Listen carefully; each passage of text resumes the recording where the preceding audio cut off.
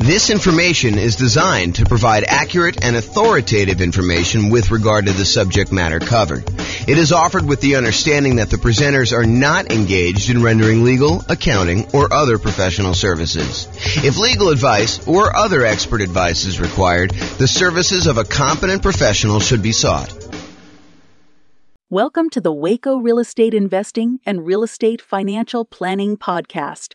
Learn all about investing in real estate in Waco, Texas, with a combination of real estate financial planning and modeling with numbers specific to Waco, plus syndicated, more generalized recordings of live and pre-recorded real estate investing classes, not all of them specific to Waco. Be sure to stay tuned after the podcast for a message from our sponsors. Well, good morning and welcome, everyone. I am your host, James Orr. And today we're doing sort of the final class in a series of classes that we've done on financing options. Today is sort of the catch-all for all of the additional financing stuff that we haven't covered so far to date. So I'm going to jump right into it because we've got quite a bit to cover. And I want to make sure that we have time in case we have questions at the end. So historically, this is a chart from the 2022 National Association of Realtors profile of home buyers and home sellers. And this chart shows you what percentage of all the buyers used what type of loan. So of all the buyers, 62% of the buyers that purchased the property in 2022 from their survey used conventional financing. And we've done an entire class on conventional financing. In fact, we've done several classes on conventional financing. So if you have questions about that, that's not what we're covering today. This is the class on all the other types of loans. But 62% of them used conventional financing. 17% of all the buyers used FHA financing. And we've done a separate class on FHA financing. The 3.5% down option for being able to buy properties, single family homes, duplexes, triplexes, fourplexes, that's FHA. The VA loan, which is a nothing down loan program, which also allows you to buy single family homes, duplexes, triplexes, and fourplexes, that is the VA loan. And we've covered an entire class on VA loans. 5% of the buyers didn't know the type of loan that they got, which honestly is not that surprising. I was surprised that the larger percentage knew what type of loan they got. And then 5% got other. And so we are in that other area. The other area is all the other financing types that have not been covered. And we've covered some of those already. So here are the primary financing options, ones that we've covered before. The conventional financing, which there's the non-owner-occupant versions, putting 15%, getting PMI, or putting 20% or 25% down and buying a property that you do not need to move into. But then there's a whole set of conventional financing for house hackers and nomads that are buying properties as investors, really, but they're moving into the property as an owner-occupant, living there for a period of time, and then they're either renting out part of it, like to roommates, or they're buying a duplex, triplex, or fourplex, and they're renting out, a property that they're living in one of the units and renting out the other ones, like multifamily property, or I think I lost my train of thought there, or they're doing the low down strategies for the conventional financing, 3% down or 5% down. Okay, so that's conventional. The FHA, we talked about that. That's 3.5% down. VA, we talked about that. USDA is a rural property. It's a nothing down loan program for single family homes, and you use that to buy rural properties in different parts of the country. It's not going to be in a major city. You may need to drive in order to qualify for that. And then we had an entirely separate class on portfolio financing, which is the financing you typically use when you are either buying in some type of LLC, you're buying with partners and forming an LLC, you're buying with some type of self-directed retirement account, or you are buying and you've already got 10 conventional loans, so that you're buying your portfolio loan after you've gotten your loan spots filled up. So we've covered an entire class on that. We're not going to cover today. So those are the primary financing options.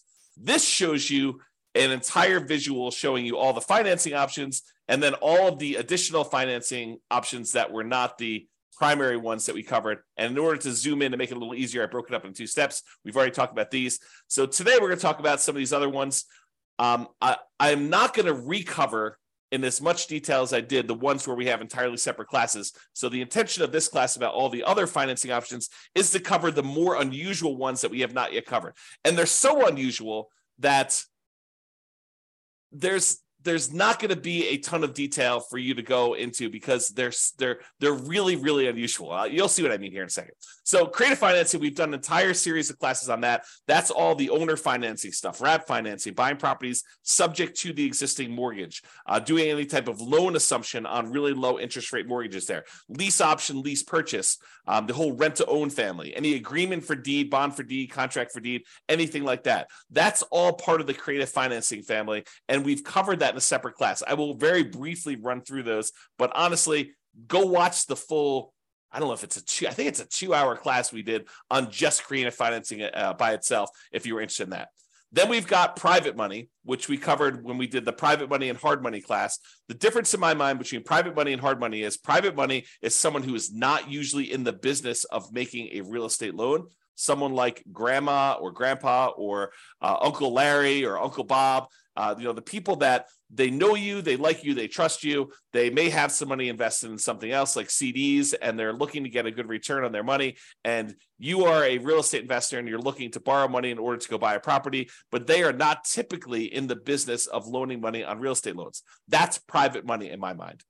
Hard money is someone who is in the business of loaning money, and they're going to make you a loan in order to buy real estate, something like a hard money lender who is advertising and seeking out investments like this. So we talked about that in detail. I even shared with you my private money presentation of like how to go raise private money if you're going to go do that. And hard money, you don't need to go raise private. You don't need to raise hard money. They are already doing that. That is their job, is that they are providing these hard money loans. And we've covered those in a separate class. So I'm not going to deal with a ton of detail on that today either. One thing that we haven't covered super recently, but I have an entire class on as well, is the home equity lines of credit. So using your HELOC, home equity line of credit, in order to borrow money in order to acquire additional properties or buy them outright. So for example, you own your own home, your primary residence free and clear, and you want to go buy a rental property. One could, if they were so inclined, actually do a HELOC on their primary residence, use all the money from that in order to buy the investment property free and clear. So basically, they're transferring a loan, they're putting a HELOC on their primary, and they're using that to buy the property outright. Or they could use that as a down payment in order to buy another property as well. So you don't need the whole amount of money, but you could use it and still be leveraged on the invested property. So we'll talk about HELOCs a little bit, although I do have a separate class on that as well. I do not have a separate class on life insurance, so we'll talk about that today. I do not have a separate class on buying properties cash, although I take that back, because yesterday I did a class on how much faster it was, in some cases, for you to actually pay cash for property. And I know that blows people's minds because it blew my mind yesterday when we went over the class. But basically, we showed that in some markets, it actually is faster for you to take all the extra time, that significant amount of extra time in order to buy a property, all cash, instead of buying properties with 5% down as a nomad and doing that strategy. So that was super interesting, I think, to see how significant that was in certain markets. So I do have a separate class on self-directed retirement accounts, but we'll cover that briefly today. And then I've like other classes we've done in the past on partnerships and how to structure them and all that stuff, not specifically on the financing part, although I probably will do a standalone one on that in the future too. But that is what we're planning on covering. So let's jump into some of the stuff, but realize that there is a lot of this that you already have in the terms of a full separate class on these. Okay. All right, so creative financing. Entire separate class on this, but here's the quick overview. Owner financing, it's when a seller owns a property free and clear, they do not have a mortgage on the property, and they act like the bank. You say to them, hey, I'd like to buy your property. They say, great, I'd like to sell you the property. I don't want to go get a traditional bank financing. They're like, that's okay. I'd like to get the income from the property. And you guys come to an agreement where you make them monthly payments, you negotiate the terms of the loan, you negotiate how long the loan will be. You negotiate what you need to qualify. In some cases, they'll ask you for your credit score. In some cases, they won't. Some cases, they'll want to see, proof of income. Some cases, they won't. So it's all negotiated there. The interest rate you negotiate with the seller is all negotiated. There's no set ones for that. It's not determined by a bank or anything like that. You get to negotiate it all. And so the seller will act like the bank, and they will accept monthly payments or yearly payments if you negotiate it that way, or quarterly payments, whatever you want to negotiate. And the seller will act like the bank to finance that property for you. That's owner financing. What if the seller has a loan on the property still? Well, you might be able to structure it as wrap financing then, where the seller is going to accept the payment for you, but they are going to pay part of the payment you give them on their underlying loan. They're going to wrap the financing that they have currently on the property, and they're going to give you a new loan around that. So let's say you're buying a $400,000 property, but they owe $200,000 on it with a loan that they already own. So you're going to take that $200,000 loan, you're going to leave it in place. The seller is going to collect payments on you making a payment for the full $400,000 purchase price minus whatever you decide to put up for down payment, whatever you negotiate. And then they are going to take part of the payment that you give to them, and they're going to pay that underlying $200,000 loan. That's wrap financing. Loan assumption is when you're going to formally go to the bank and you are going to formally assume, you're going to apply and take over full responsibility for a loan that the seller already has. So, for example, the seller, a couple of years ago got a really, really good FHA loan, and you come in and you want to buy that property from them. You can formally go to the lender that has that loan and tell them you would like to formally assume the FHA loan. And they will have you fill out some paperwork. They may have you pay a fee, and then you take over their FHA loan with their old interest rate, which is probably attractive compared to what you can get today. The tricky part about doing loan assumptions in today's market is, in a lot of cases, not every single case, but in a lot of cases, the seller has acquired a property where they got their loan a few years ago, and the property values have gone up very rapidly since then. So they may have some equity that you may need to negotiate in some form or pay them in order to be able to formally assume their loan. Okay, so that's loan assumption. That's part of the creative financing. Then there's the whole rent to own, lease option, lease purchase family, which is you agree, you go to a seller. You go to usually to a landlord who's renting the property, although it can be to a seller, and you go to them and you say, look, I realize you're renting this property. I would like to rent it from you, but I would also like to be able to buy it from you. They're like, that sounds good. Why don't we go ahead and do this? We will structure a lease agreement, and I'll give you an option agreement to be able to buy the property. And so now you have a lease agreement in place with also, in addition, an option agreement in order to be able to buy the property for a certain price at a certain date in the future with certain terms. And so basically you structure this. That's a lease with an option. Or you guys can come to an agreement, have the attorney say to you, hey, look, why don't we do this as a lease purchase? We'll have a lease agreement in place, and we'll have a purchase contract that's good for a year or 2 years or whatever it is. And so now you have a lease with a purchase contract, which is a lease purchase. So that's the whole rent to own, lease option, lease purchase family, if you want to structure it that way. Then there's the whole agreement for deed, bond for deed, contract for deed, installment line contract. You could think of this almost like your car financing, where you don't technically own your car until you've made all the payments as agreed. That's this version for house. You have an agreement with the seller that says if you make payments over a certain agreed upon period of time and you pay off the full amount of the property, at the end of it, they will then give you a deed for the property. It's different from owner financing. That owner financing, you have a deed that you get immediately, but then there's usually either a mortgage or a deed of trust that says if you don't pay, then the deed can be pulled back. You can have a foreclosure and the deed can be pulled back to the seller. So with an agreement for deed, the seller holds the deed until the very end. So some type of either installment land contract, agreement for deed, bond for deed, contract for deed. And then the last one is subject to. So the seller has a loan on the property and they agree to deed you ownership of the property, and you agree to start making payments on their underlying loan. That's subject to. Okay. So that's the whole creative financing family. Go watch the 2-hour version of that class for a lot more detail on that. But that is one of the other financing options that we have not talked about. Well, I guess we've talked about it in a separate class. All right. Let's now talk about some private financing. And again, we have an entirely separate class on private financing and owner financing where I give you some of my private financing. I think I give you my private financing report that I would use when I'm sitting down talking to somebody who is maybe interested in loaning money. You can look through that. Do not copy mine, please. Go ahead and use it to get some ideas and then make your own. All right, so private financing. We don't usually use private financing for nomads or house hackers. This is usually, like investment properties that you're not moving into, although you could, I guess, in some really rare cases, get grandma to loan you money in order to do a nomad property, but it's highly unusual. Most cases, we're actually using some type of conventional long-term financing on those. So private financing, as I mentioned before, this is friends and family. It is not someone who's in the business of making loans. So to go to somebody and say, do you know somebody who's doing private financing? That's not how you do this. What you're really asking them is, do you know someone who's a hard money lender?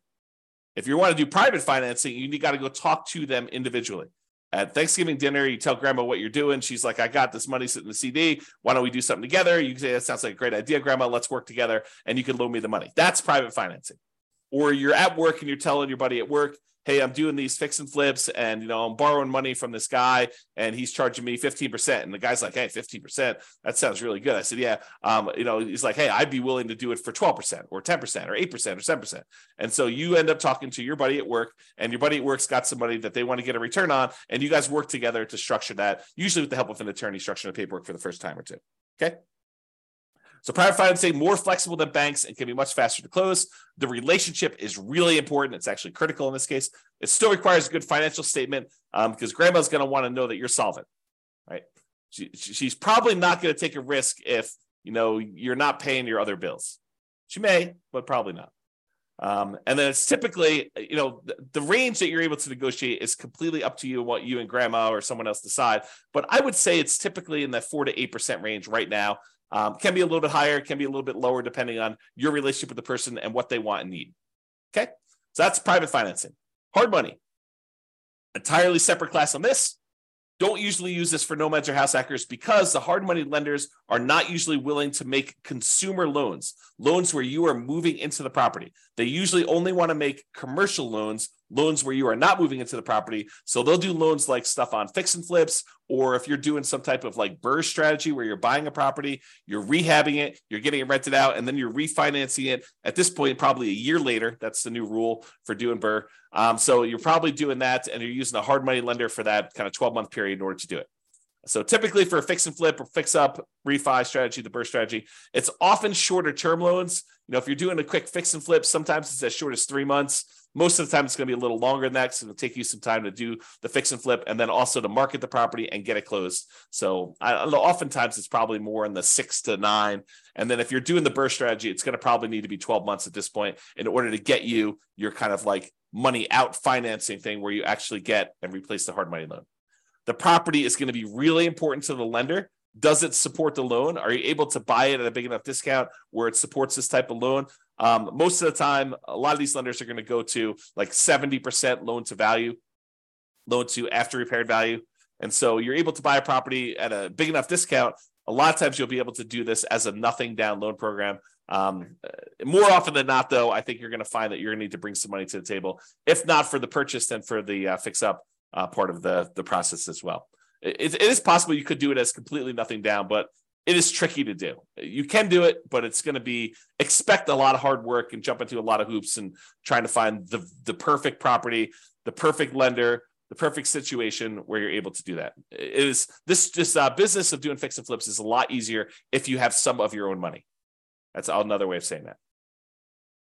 The borrower will typically be screened thoroughly as well. So a lot of folks think, I'm going to go do fix and flips because I've got bad credit or no credit. And, I want to get started in this real estate investing. And this is a way for me to build up my down payment and then build up my credit while I'm doing that, pay off some old debts I've got, clean up my credit, and be able to get a property where now I can go buy long-term buy and hold properties. So they think that going in and doing like fix and flip and doing hard money is the way to go.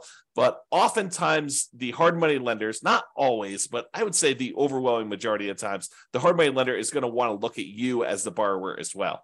Unless it's just like a ridiculously amazing deal and they feel super safe, or it's like an individual hard money lender who's sort of like, operating off the cuff and, maybe they're not making as many loans as they want to, and they're willing to take a little bit of extra risk and they're willing to do something with somebody who has some credit challenges or something like that. I think that you may be able to find those, but the ones that are in business are probably going to want to see you as a borrower to have decent credit and look at you a little bit as well as the property.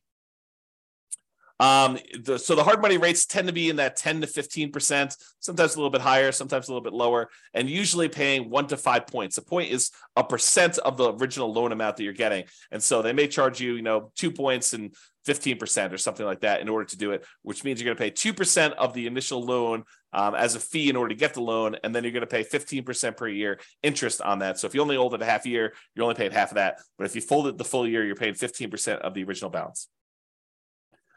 My opinion, and this may change over time, but my opinion is there's more money than there are deals right now. And this can change over time sometimes. And it's also market dependent. There's some markets where there's plenty of deals. There's some markets where the market's still really hot and we're still seeing high demand for properties. And it's hard to find deals where you can buy them at big discounts, especially when there's not a lot of inventory and a lot of people still want to buy houses. So just be careful about that. It can change over time too. So realize that just because it is one way now doesn't mean 6 months from now or 2 years from now or 5 years from now or 10 years from now, that doesn't change. And hard money can be used in conjunction with other financing. So sometimes we'll go and want to do owner financing with a seller, and we'll go and we'll use a really small hard money first mortgage in first position, where we're borrowing, $60,000 to go buy a $500,000 property. We're giving $50,000 of that to the seller in order to get the owner financing. Then the seller is carrying back a note for, $450,000 on a $500,000 purchase. You're giving them $50,000 of the $60,000 you borrow, and you're taking $10,000 in order to do repairs and for some holding costs or whatever else you're doing there. So that's an example where you could use hard money in conjunction with another strategy, for example, that owner financing deal. All right, so that's hard money. Lines of credit, entirely separate class on lines of credit as well. Usually it's using equity you have in your existing properties up to a certain loan-to-value limit.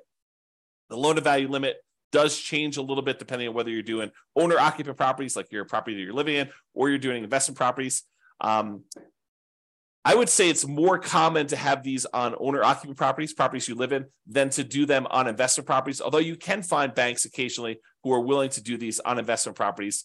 They tend to be more variable rate loans, although you could probably find some exceptions to that. And they have different maximum interest rates if you're doing that, and also maximum loan to values. This is the idea behind this is you could tap into equity in another property to finance a new property. The thing you need to be careful of when you're thinking about lines of credit is that make sure that the money you're pulling out of the HELOC, that the new property you're buying supports the payment on that as well. Otherwise, you've got this payment on your HELOC, and you may have used that money as a down payment, as an example, and then the property needs to support and get a big enough return, and it's going to be like what you would look at normally as your cash on cash return on investment, because normally it's thinking you're using that down payment, you've got that as money out there. So now your cash on cash return on investment needs to be enough to pay the payments on that HELOC that you got. And depending on what market you're in and what interest rates are in the property you're buying, that sometimes is hard to do. In some markets, it's easy to do, but in some markets, it's really difficult to do. So another little warning about HELOCs is, in some cases, these HELOCs can be closed early in times of tight lending periods. So if we see some type of financial crisis, it's not unheard of to have the bank call you up and tell you, hey, look, we're closing down your line of credit. Maybe they're telling you we want to see, depending on what your agreement actually with them says, but maybe they want you to pay off the amount that you owe in a certain period of time. Maybe they'll convert that to a fixed period loan, but they won't let you borrow anymore. So realize that there are times when the lender's appetite for these can change, usually with some type of financial crisis like 2008, 2009, that sort of stuff, where now the lenders are no longer willing to have these home equity lines of credit out there and available to you in case you want to use them. So if you think this is going to be a strategy you could use universally, that may not be the best plan. If you think, hey, look, my plan is to go buy all these properties and have HELOCs on all of them, and then to use these HELOCs in order to acquire properties, that may work great until they close down all the HELOCs. And then you'd have to change your strategy. So just realize that can happen, kind of thinking ahead when you do your strategy. All right, life insurance. So I'm not an expert on life insurance, and there's not a separate class on this. So I'm going to try to cover it as well as I can, but realize that you want to go talk to, if you have a life insurance policy already, you want to go talk to your existing rep who can actually walk you through this. And if you're thinking about doing this, you should really study this. And there's a lot of, how can I describe this? There's a lot of information out there about life insurance that is designed to be persuasive to sell you life insurance, but is worded oddly. So there's a period of time a few years ago now, probably 3 or 4 years ago, where me and a couple friends were really digging into this life insurance idea. Like they talk about like the infinite banking stuff and everything like that. So there's a period of time where I was doing a ton of reading and a ton of studying this. And one of the things I came away with is the way that some people were wording their description of life insurance and how it gets used.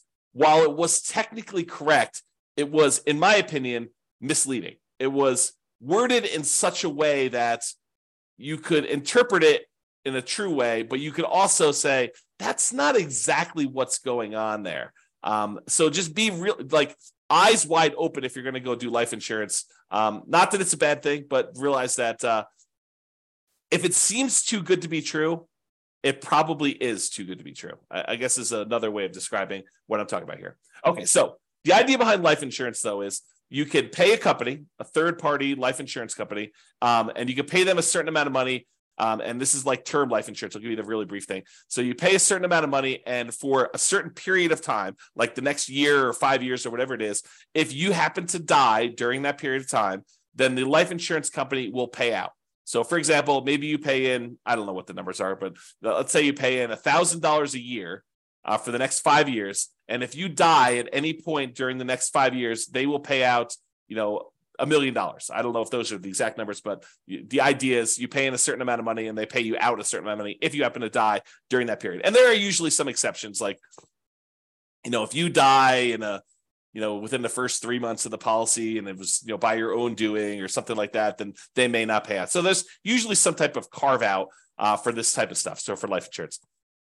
So that's sort of term insurance, and you don't have any residual balance. It's not like you pay the $1,000 in, and you've got an account with them that's accumulating or accruing or whatever it is like there. You pay them a certain amount of money, and you get the life insurance benefit from that. But there are all sorts of variations, and they go by a whole bunch of different names. There's a wide range of all this stuff.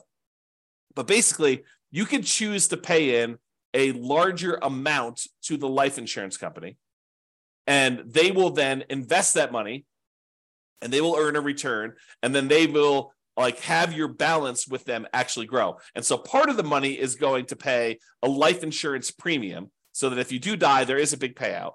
But in addition to that, you're paying more than the amount that you would need to have paid just to have gotten that life insurance benefit. And then they're taking part of that extra money and they are investing it on your behalf. And so what are they investing in? I don't know. You can go look up their kind of guidelines exactly, but a lot of times they're investing in stuff like stocks or bonds or other investments that they might have. And in some cases, what they're doing is they're taking the money that they have and they are loaning it out to the actual holders of the policy. So for the example, so over the last 10 years, let's say you've been putting money in this life insurance kind of policy that you've got there. And over that time period, you've grown a balance with them where you have $100,000 sort of like accrued with them internally in your account. And they want to go and they say, look, you've got this $100,000 invested with us. What do you want to do? And you could go to them and say, I would like to borrow against my $100,000 that I have with you. And then they will loan that to you and they will charge interest to that. And they may not charge you the interest directly. They may sort of do some accounting where maybe there's payments on it, maybe there's not payments on it. You really need to go talk to your policyholder as to what this might work like. But realize that any interest you're paying it to yourself instead of that money growing in whatever it is there. So that's sort of the idea. So you're really just, it's sort of like a weird savings account with some additional tax benefits and maybe some of the policy itself going to some life insurance. They get all complicated. There's lots of variations on them. So go do that. So the idea is you may decide to pay into this life insurance policy and have this be an investment vehicle. And then you could borrow money from this in order to purchase rental properties or do something else, whatever you really want to do. It's up to you as to what you can do there. And just make sure that your property can support any additional debt or interest payments that you're accruing or that you're actually having to pay by doing this life insurance policy. I'll make one other point about this life insurance. Really, you should dig in if it's something that's of interest to you. But the thinking of this is this. If you're going to go hire a third-party company in order to take this money and invest it on your behalf, they're going to go buy stocks or bonds or whatever they're going to do. Realize that they're not usually giving you the exact return that they're earning.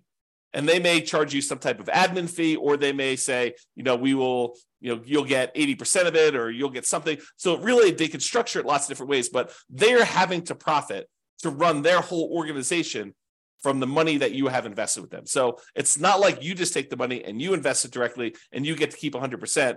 They're usually taking the money and they're investing it and they're charging you some type of fee in order to do that. Okay, that's enough being said about life insurance. Let's move on. Let's talk about self-directed retirement accounts. And there's an entire separate class on this.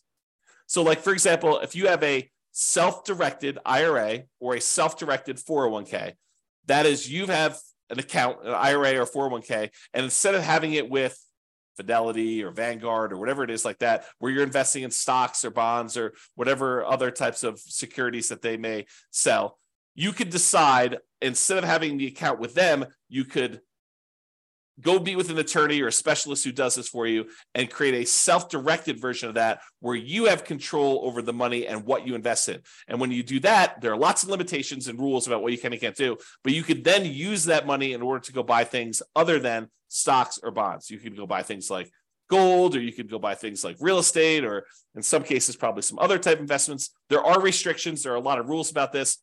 Go watch the class on a lot of details on that. And also, there are rules about what you can do for the investment you're buying. So there are limitations on, if you go buy the property, you doing work on that property if it is your self-directed IRA retirement account. So just be careful about buying a property thinking that you're going to do the rehab on it and then you're going to be able to sell this property. There are restrictions on that. And so you may need to work with someone else or hire someone else to do those jobs if you're going to do it. Now, if you go use the self-directed retirement account and you want to use it as a down payment to get a loan in order to do a purchase of property, most lenders are going to insist on doing a non-recourse loan because they can't go after your IRA or your 401k, your self-directed stuff. If you're getting a mortgage with a property owned by a self-directed retirement account. So if you think, I'm going to take this money and I'm going to go get a rental property, you're not going to probably be able to put 20% down. If you're going to get a non-recourse loan, usually as a portfolio loan with a portfolio lender, they're usually going to require at least 35% down as a non-recourse loan. And because they're using some type of, debt service coverage ratio in order to make sure that the property is going to be supporting itself, they may require more than 35% down. And it's been my experience with clients that have used these before is that sometimes you don't find this out until really late in the game, like a week before closing, when you've done a lot of stuff and you don't want to drop out of the contract. Then they tell you, look, I know we originally talked about 35%, but after we've looked at the whole situation and the property and everything, we're going to now require 45% down or 52% down or whatever it is that they tell you in order to be able to get that loan. So be prepared. You heard it here first, that these 35% numbers are not like the set in stone number that you have to do for a lot of lenders. Okay. When you get these type of non-recourse loans, if you're getting like 30-year financing, in most cases, those are going to be some type of adjustable rate mortgage. They're going to be variable. And if you do a 15-year amortization, in some cases, you may be able to find ones where they have fixed rate financing on those. But the problem with 15% or 15-year fixed rate financing is a lot of times the payment on those is so much larger that your cash flow is going to be really ugly. It's going to have negative cash flow in a lot of cases when you do this. Now, there's sort of like this weird, I don't know if it's a trick, but some lenders consider you funding an LLC from your self-directed IRA or self-directed 401k as different than the self-directed IRA or self-directed 401k being the owner of the property and investing directly. So, for example, you have a buddy who also is interested in investing in rental property. You guys decide to form an LLC together. And you guys get together and your self-directed IRA is going to be the one that wants to fund the deal. So the self-directed IRA takes let's call it a 50% ownership interest, could be whatever you decide, but it takes half ownership interest in the property in exchange for providing, in this case, let's call it 20% down. And then your partner, your other investor buddy, is going to be the operating person in the agreement. They're going to go find the property. They're going to do all the work on the property. They're going to manage the property. They're going to do all that in exchange for their half of the deal. You guys are going to go out and buy a property. And for some reason, a lot of these portfolio lenders, when you're going to go form an LLC that has the self-directed IRA just being the funding partner in the LLC, they see that as different than your IRA owning the property directly. And there's probably some good reasons why, right? But then your other partner is going to have to sign on the loan. They're going to be personally responsible. They're going to be a personal guarantor on that loan. And then your self-directed IRA is going to provide that for 20% down. So instead of having to put 35% down, if your IRA owns it directly, in this case, because you formed an LLC with someone else, you're not going to be able to do this with you. You're not going to be able to partner with your LLC, is my understanding. You're going to need to do it with someone else. They will be able to personally guarantee the loan, and you will be able to do it with 20% down. So that's a kind of way to do it. Again, talk to a professional, specialize these in details, or go watch the 2-hour class to get some insight before you go talk to your guy. All right. Couple more. Cash. So yesterday, just happened to teach a class on this. We talked about, and there's lots of variations on this, but yesterday we talked about if you're doing like the nomad strategy of buying a property as an owner occupant, 5% down, moving into the property for at least a year, living there for a year. Then after you're done living there for a year and saving up your next down payment, you convert that one to a rental. You buy your next property 5% down, you move into that when you live there for a year, and you repeat this process until you have as many rentals as you want to acquire. So using that strategy compared to somebody who is moving into a property, living there, and they buy their one owner-occupant property first, and they stay there forever. Then they start saving up using the same savings rate as the other person was for doing their nomad. So it's not a huge savings rate, but taking what seems like forever to save up to the point where you have 100% of the purchase price of the property you want to buy, and then buying a rental property, not moving into it, but buying a rental property, all cash. Then you take all the savings you have from your regular job and any positive cash flow you have from this free and clear rental property, you use that to save up and buy another free and clear property with that thing. It turns out that in some markets, that is actually faster, saving up and paying all cash for properties, than doing the nomad strategy of buying 5% down properties and acquiring that way. It depends on the market. With our current interest rates, current prices, current rents. Okay, so that's what we found out. So if you're like, who is buying properties all cash? In some cases, it's actually faster for you to be financially independent, for you to do the cash strategy versus doing financing. And I'm sure in the future, I will also do comparisons doing, 20% down versus paying all cash, and 25% down versus paying all cash, and maybe even 50% down, like 50 instead of doing all cash. I'll go do all those strategies, and I will show you how. And sometimes it's more effective, faster to do it other ways. And then I also yesterday looked at risk, which one is more risky. Turns out when you do financing, it is riskier. And then also how that impacts your net worth. And in a lot of cases, doing the ones where you finance properties gives you a higher net worth, although a lot of times you become financially independent where the income from your properties and your other investments actually exceeds your personal expenses faster by doing the all cash strategy. So you have conflicting goals. If you really want highest net worth, maybe you still do financing. If you want to be financially independent fastest, maybe you do the cash strategy. So it's really interesting how that varies depending on market to market.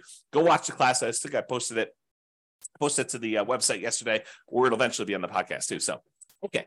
So taking with cash, sometimes taking the significant extra time to save up to pay all cash for properties can still be a very reasonable strategy in some real estate markets. So you may think to yourself, it's going to take me whatever it is, 15 years to be able to save up to buy one property for all cash. But once you get there, maybe that is a third of the amount you need in order to be financially independent. And then you could buy your next property a lot faster because the savings you have from your job and all the cash flow you've got from that free and clear property mean that you could buy your next property in a third of the time or half of the time or whatever it is. And then when you've got two free and clear properties, the amount of time it takes to buy your third property is like almost zero, right? Because you've got all this money.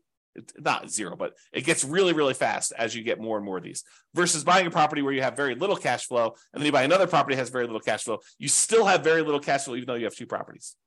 Okay. And as an aside, there are versions of this strategy where you buy a whole bunch of these relatively small cash flowing properties, more than you need. Like let's say you buy 10, and then you let the equity in the properties grow up so that you can then sell off half of them or a third of them and pay off the remaining ones to get to the point where it's free and clear. And that may be the fastest strategy of all. We have to go look at that and model that and see. And I've done some modeling on it, and you can go look on the website to see it. So if you want to see some of these variations, how they compare, you can go to the realestateFinancialPlanner.com/model and look up a lot of these modelings for like 305 US cities. Okay, so that's cash. Partners. Now that we've covered like all the conventional primary strategies, conventional FHA, VA, USDA, portfolio loans. We've covered all the creative stuff, covered the private money, hard money, portfolio loans, HELOCs. Like we covered all these different things. Now it's time to talk about partners, because partners is really you relying on someone else to use one of these other strategies, right? I mean, they're going to get the money from somewhere. Either they've got cash, or they're going to go get a private money loan, or they're going to go get a hard money loan, or they're going to get a portfolio loan, or they're going to use a HELOC on their own property, or they're going to use their life insurance or their self-directed retirement account or whatever. And so the idea is that partners is really just meaning you're not the one getting the loan. You may go find the deal. You may decide you're going to be the one managing the deal. You're going to go do all the work and the heavy lifting, and your partner is going to come in and they're going to use their HELOC or their life insurance, or they've got a private money grandma who's going to loan them the money, or, they're going to go qualify for the hard money loan, or they're going to, or maybe you're the one that's coming in as a partner and you're doing creative financing deals and you need someone to come in with some cash. Like, there's all sorts of variations on this, but realize that it's really all the stuff we've already covered. It's not something new. Okay. And just be careful if you do partners. If you sign on the loan with your partner, this typically does count as a loan spot for everyone that signs.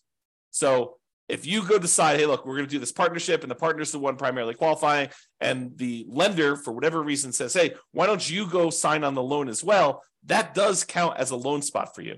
So if you're concerned about hitting your 10 loan spots before you have to go to portfolio financing, you want to be sure that you're not going to be one of the ones signing for that loan. And it may mean that you need to structure it slightly differently. So talk to your attorney and your lender to make sure that you got that structured right. Okay? So in conclusion, you're much more likely, as I showed you at the very beginning, to utilize one of the primary financing options when buying rentals. So it's conventional financing, FHA, VA, USDA, and then other. And the other was like 5%, if I remember correctly. So 5% now, we've talked about all these other options you've got, from creative financing, private money, hard money, portfolio loans, all these other things that we've got here, those just are that 5%. So there's a really small chance that you're going to need to use these at all. And then if you do decide to use them, this is kind of the information you've got there. So, however, there are some more unusual, less frequently used options that we've talked about that you might want to consider, as there are more unusual situations. All right, that's all I got. Any questions from the folks that are on live? Otherwise, we're going to call it here. Hope you enjoyed the kind of series on financing. Go dig into the other classes if you want details on those. Any final questions?